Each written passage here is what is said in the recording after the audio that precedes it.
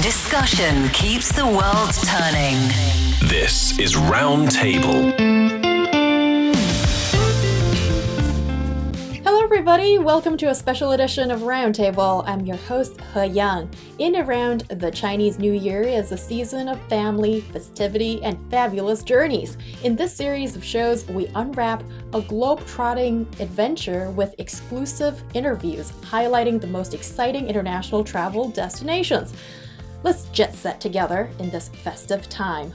Switzerland is famous for its picturesque mountains, precision watches, delicious food, especially cheese and chocolates. And if you're a huge tennis fan like me, it's the homeland of the legendary Roger Federer.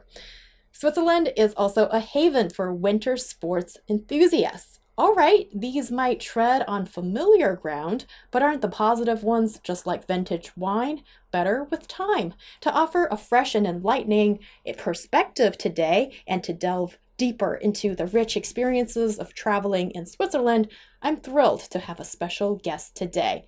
Daniela Chiani, the Director for Greater China at Switzerland Tourism. Welcome to Roundtable. Thank you very much. Pleasure to be here.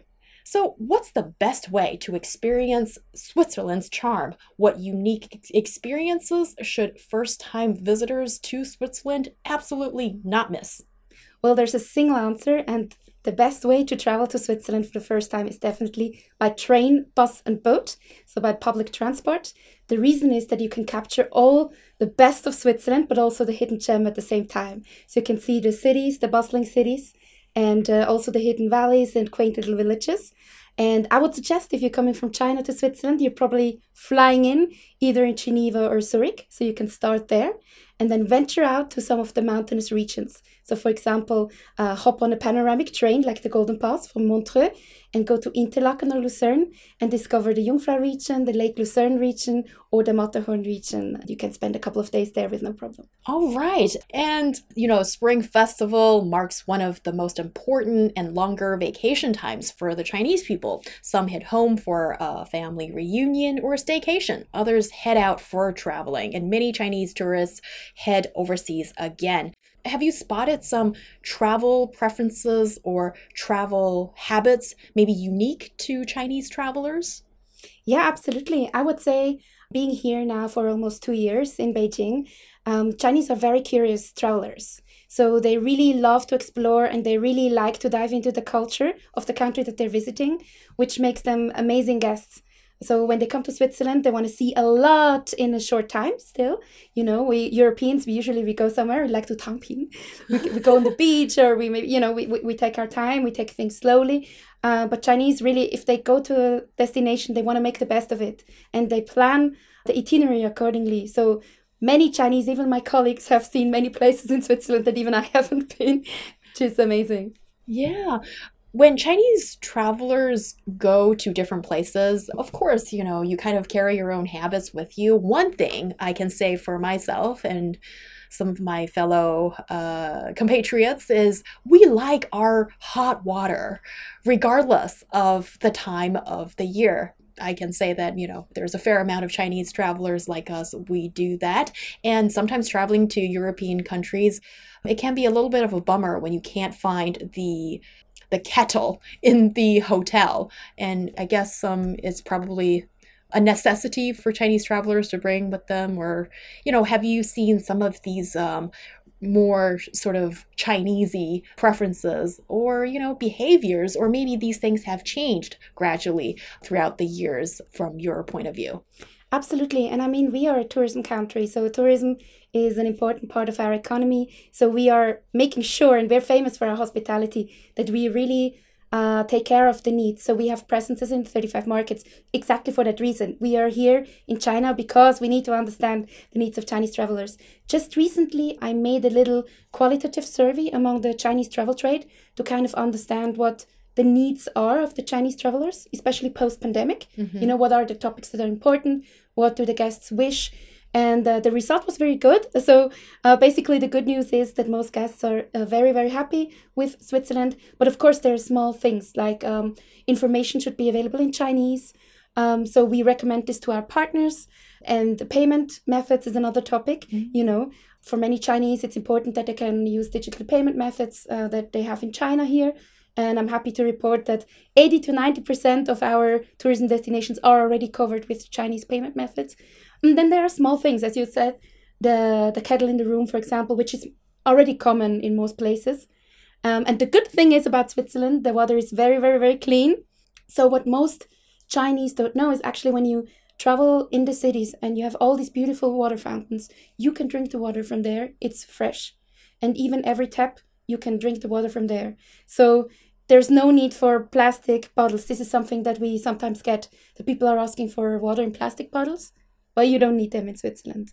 That's fantastic. Okay, so then just bring your own cup and then you can... Or as is custom in China, you know, the big tea cups that you have already, that you see everywhere, where people carry around hot water or tea. You can bring them to Switzerland and fill it up everywhere you go.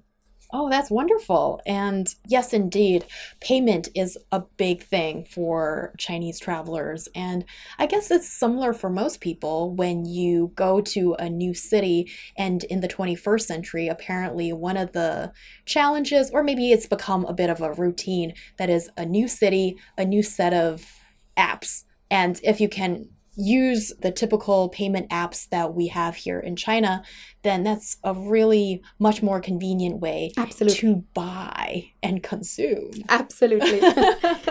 Yeah. Definitely. Yeah, that's good information to have.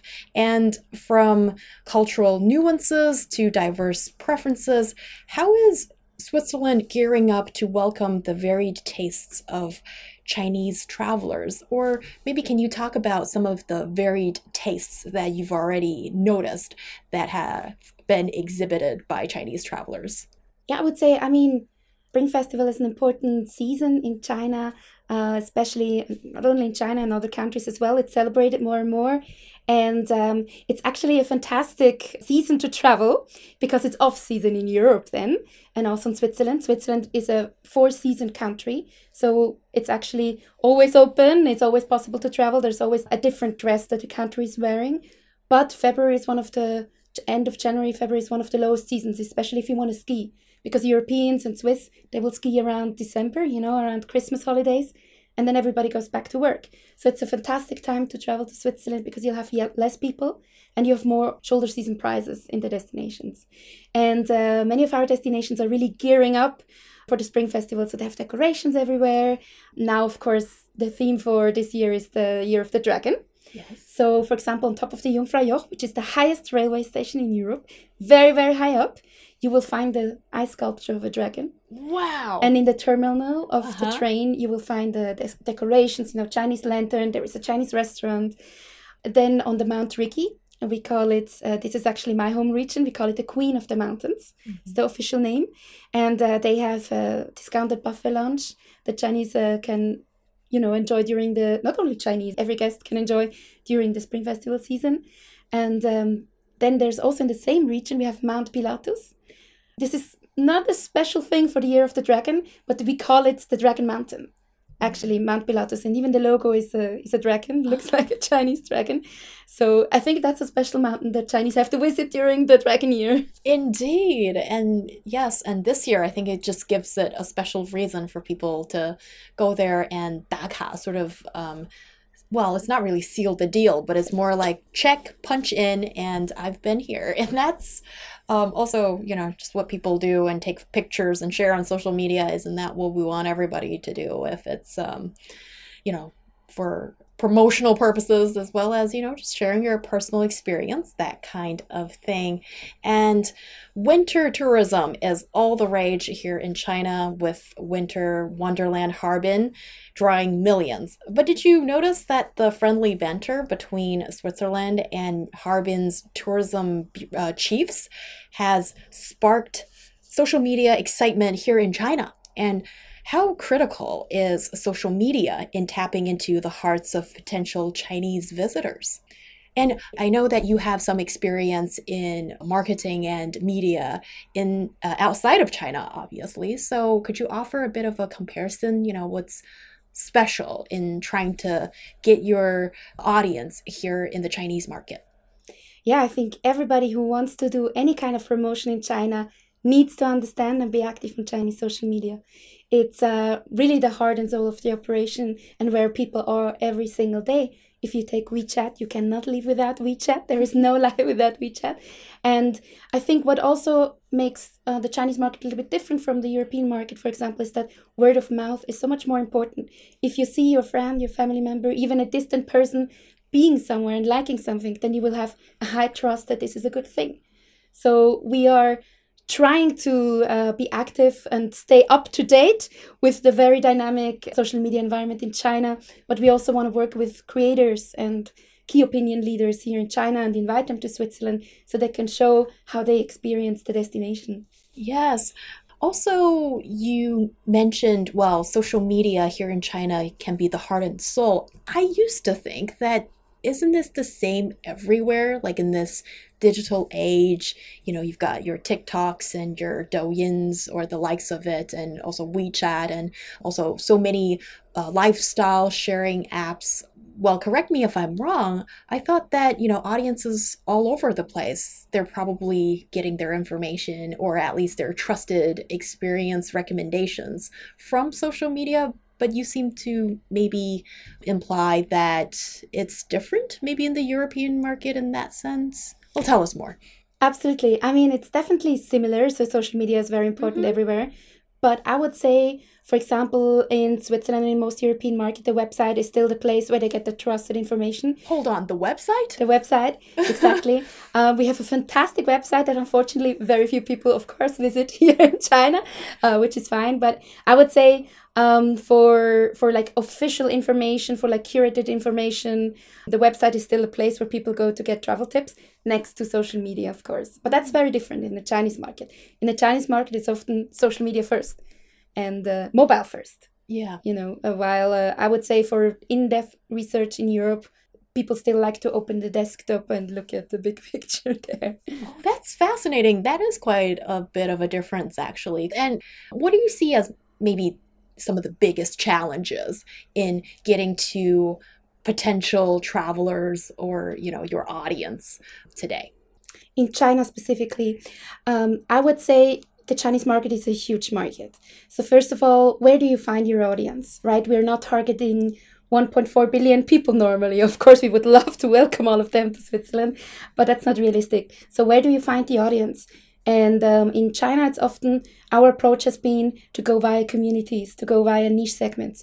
Because, for example, Switzerland is an outdoor destination, so we will target outdoor communities. So we have to find them, work with them. The skiing communities, culture communities, for example. Switzerland is also a culture destination. We have wonderful museums. We have wonderful classical museums, concert halls, festivals, all these kind of things. So how can we access that network? I think that is one of the biggest challenges in the Chinese market. And the second biggest challenge is that it's a very dynamic market, I would say. Trends move much faster in China. And if you want to stay on top of the game, if you want to stick out, because there are a lot of people competing in this market with us as well. So how can we stand out and how can we show our unique selling proposition as a destination? Yes, and how have you managed to sort of try to overcome these challenges then? Yes, and this is one thing I've noticed about the Chinese market as well. That is, it's very easy to sort of lump sum 1.4 billion people together, but actually there are such diverse tastes, preferences, and penchants and what they want to do within, the boundaries of this country. So how have you sort of verified and sort of try to catch those niche people one by one at a time? That takes a long time if you want to reach 1.4 billion people. But no, I can give you a little bit of a teaser for one of the campaigns that we have this year. And it's going into the direction, whatever you need is, because our current slogan for the past 3 years has been, I need a holiday, I need Switzerland. So it's always been this, I need a ski adventure, I need Switzerland. And this year will be more in the direction of whatever you need, you will find it in Switzerland. So this is kind of the insight and the delivery. But I would say we have been very, very consistent in this market for many, many years. So we opened our first office here in China in 1998. And since then, we have been here. We have consistently built our network. We are working very closely with the local partners. We have a completely local team, except for me. I'm localizing. But it's very important for us to deeply understand the needs of the market, the local culture. How can we cater to the local culture? And I would say that is something that we really benefit from. So if you look at the history of Switzerland tourism, we have always been consistent in what we promote. So that is something that I think makes Switzerland very special. My colleagues, for example, when they go to Switzerland, and after the pandemic, the first time they went to Switzerland, I asked them, so, has anything changed? And nothing changes. And that's kind of a stability that we have. So for 150 years, we've been promoting nature first over everything. So there's nature. Our nature is what makes Switzerland unique. That's why people come. And then afterwards, you can do many things. You can discover culture. You can discover the cities. You can discover food. You can discover local festivities, all these kind of things. But it's this consistency that kind of keeps like a burning an image into people's minds. Yes, I was reading some of the comments online before the show, and people mentioned this video of the Swiss countryside is what I took. And bear in mind, this place looks no filter good. And that's how clean, how beautiful the place is. And I was wondering, is there a vast difference between, let's say, this pristine, beautiful country scene that I just portrayed for you, as opposed to, the big cities and, urban life? What are some of the different things that people could do when they visit the rural versus urban? Yeah, I think there is a reason in China you say 小瑞士 when you see a beautiful landscape, which I think is one of the effects or results of hopefully our marketing as well as a destination. But I would say I always describe Switzerland as a huge garden. So I grew up in a huge garden, and it's much more dense. Everything is much more closer together. It's a tightly knit network. But in between, you have these mountains and valleys. So Switzerland seems small, but if you iron it out, it's actually a big place. Not as big as China. But I would say the best way to travel in Switzerland, whether you come for the first time or whether you've been many, many times, is this kind of hub and spoke approach. So you choose a destination, maybe a city, and then you venture out. Because from the city, our cities are not comparable to the sizes of Chinese cities. Beijing has 3 times the inhabitants of whole Switzerland. So our cities, the biggest city, Zurich, has not even 500,000 inhabitants. So that doesn't mean that there is less offering. Actually, we have a huge amount of offering on a smaller scale. And it's brilliant. If you're in Zurich, in half an hour, you can walk up on a mountain in the city, from the city center. In 1 hour, you're in the capital, in Bern, by train from Zurich. The longest distance you can take is from Zurich to Geneva. It takes 3 hours by train. So everything is really, really close. You can, in the same day, you can in the morning jump into the lake, have some breakfast, go up a mountain, take a beautiful picture, have a picnic, come back and go out to a concert or have a drink at a bar. Everything together in one day. Wow, that sounds like a really packed schedule, but a fun one for sure. And for Chinese tourists, especially during, the Spring Festival period, are there some special activities that they could do if, let's say, we're up there? Can't really decide whether, even if this is living vicariously, up in the mountain and also, on flat land of, let's say, one of the biggest cities. Absolutely. I would recommend to go to one of the mountains that I just mentioned before, for example, Jungfraujoch.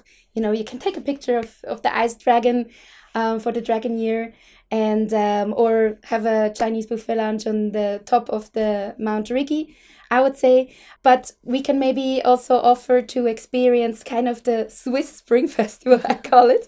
Did you know that we also have a Huoguo in Switzerland? It's kind of the national dish. Oh, tell us more about that. It's a little bit unusual. So we have 2 kinds of huoguo, and we call it fondue. It's made of cheese, and you should definitely try it. It's very different from any kind of hot pot that you can get in China. But if you want to have a Swiss style spring festival, and the other thing is that we have during this period, is our carnival. And the carnival reminds me a little bit of the Spring Festival because, people are dressing up. There's a lot of colors. It's beautiful. You will see, especially if you go to Basel or Lucerne, where the tradition is a little bit more fleshed out, I would say. You see people in the street. They're making music. There's confetti. It's just very lively and culturally beautiful. So I think that's something that Chinese can experience. Yes. Oh, just a quick follow-up, though. Is the cheese fondue savory or sweet? It's savory. So am I dipping, let's say, pieces of pork, beef into it, or that's not what you usually do? So we use bread usually to dip in. And we have a meat fondue as well, which is a little bit more like the Chinese fondue, where you dip in meat and vegetables into a broth. And then there's maybe something attractive, which is the chocolate fondue, where you can dip in fruit and some people dip in cheese. This is a bit a matter of taste. All right. So you've got the savory and the sweet tooth Exactly. both covered. Fantastic. And what are some of the latest tourism trends in Switzerland that haven't yet graced the pages of travel guides or maybe have been spotted or picked up by the KOLs just yet that you can share with us? Some of my best kept secrets on national TV. No, I would say, Switzerland is a small destination, but it has so much to offer. So almost half of our tourists actually are domestic travelers because we love to explore our country. And I would definitely say, traditionally, a lot of Chinese guests came to see the classics, which I also talked about, and I think they're absolutely worth it. But if you have the possibility and you have a little bit more time and can stay longer, I think that's kind of the key. I would recommend to, again, do this hub and spoke approach and stay in the destination and venture out to the valleys. One region that I can recommend is in the east of Switzerland. It's called Graubünden or Graubünden-Zhou. And Graubünden is famous in China as well. We have Davos, we have Shangmulitz, we have Lags. So famous resorts. But around, it's one of the biggest cantons that we have in Switzerland, the province, as we say. And you have the most beautiful, pristine alpine lakes. You have the only national park that we have in Switzerland. And you have the most beautiful hiking, biking trails, mountain peak railways. You can take the panoramic train between the different destinations. Another region that I can really recommend is in the south. Mm-hmm. It's the Italian-speaking part of Switzerland. It's called the Ticino. And why we haven't promoted it so much here is because we Swiss love it too much. So we like to go there. But especially if you've been to Switzerland already, it's just a fantastic region. You have local food, the most amazing restaurants hidden somewhere in nature. You have a wine production local. You have valleys with waterfalls and lakes. And just this kind of Mediterranean feeling as well. Oh, lovely. And what measures does Switzerland have in place to ensure the safety and the well-being of Chinese travelers? I would say Switzerland is definitely one of the safest countries in the world to travel. So it's absolutely safe, it's absolutely clean, it's absolutely comfortable. That being said, I always think it's important to be mindful. Anyways, wherever you travel, wherever you go, it's important to, you take care of your belongings, take care of your own health and mind. We do have a website in Chinese, but we have some tips so you can stay safe traveling in Switzerland and Europe. And it's www.safertravel.ch if you want to have a look. Yes, well, we know where to find you. And also on all the familiar and regular Chinese social media platforms, you guys have a presence there as well. Yes, whether you are an adventure enthusiast seeking hiking trails, a skiing fanatic that chases powdery slopes, or an easygoing nature lover seeking those tranquil landscapes, Switzerland offers an abundance of outdoor experiences for everyone, as it seems. And that's Daniela Chiani, the director for Greater China at Switzerland Tourism. Thank you so much for swinging by and talking with me. It's been a pleasure. As we wrap up our dialogue on tourism, we're reminded of the power of travel to connect worlds and enrich perspectives. And this discussion has not only highlighted trends and preferences, but also underscored the importance of cultural understanding and respect.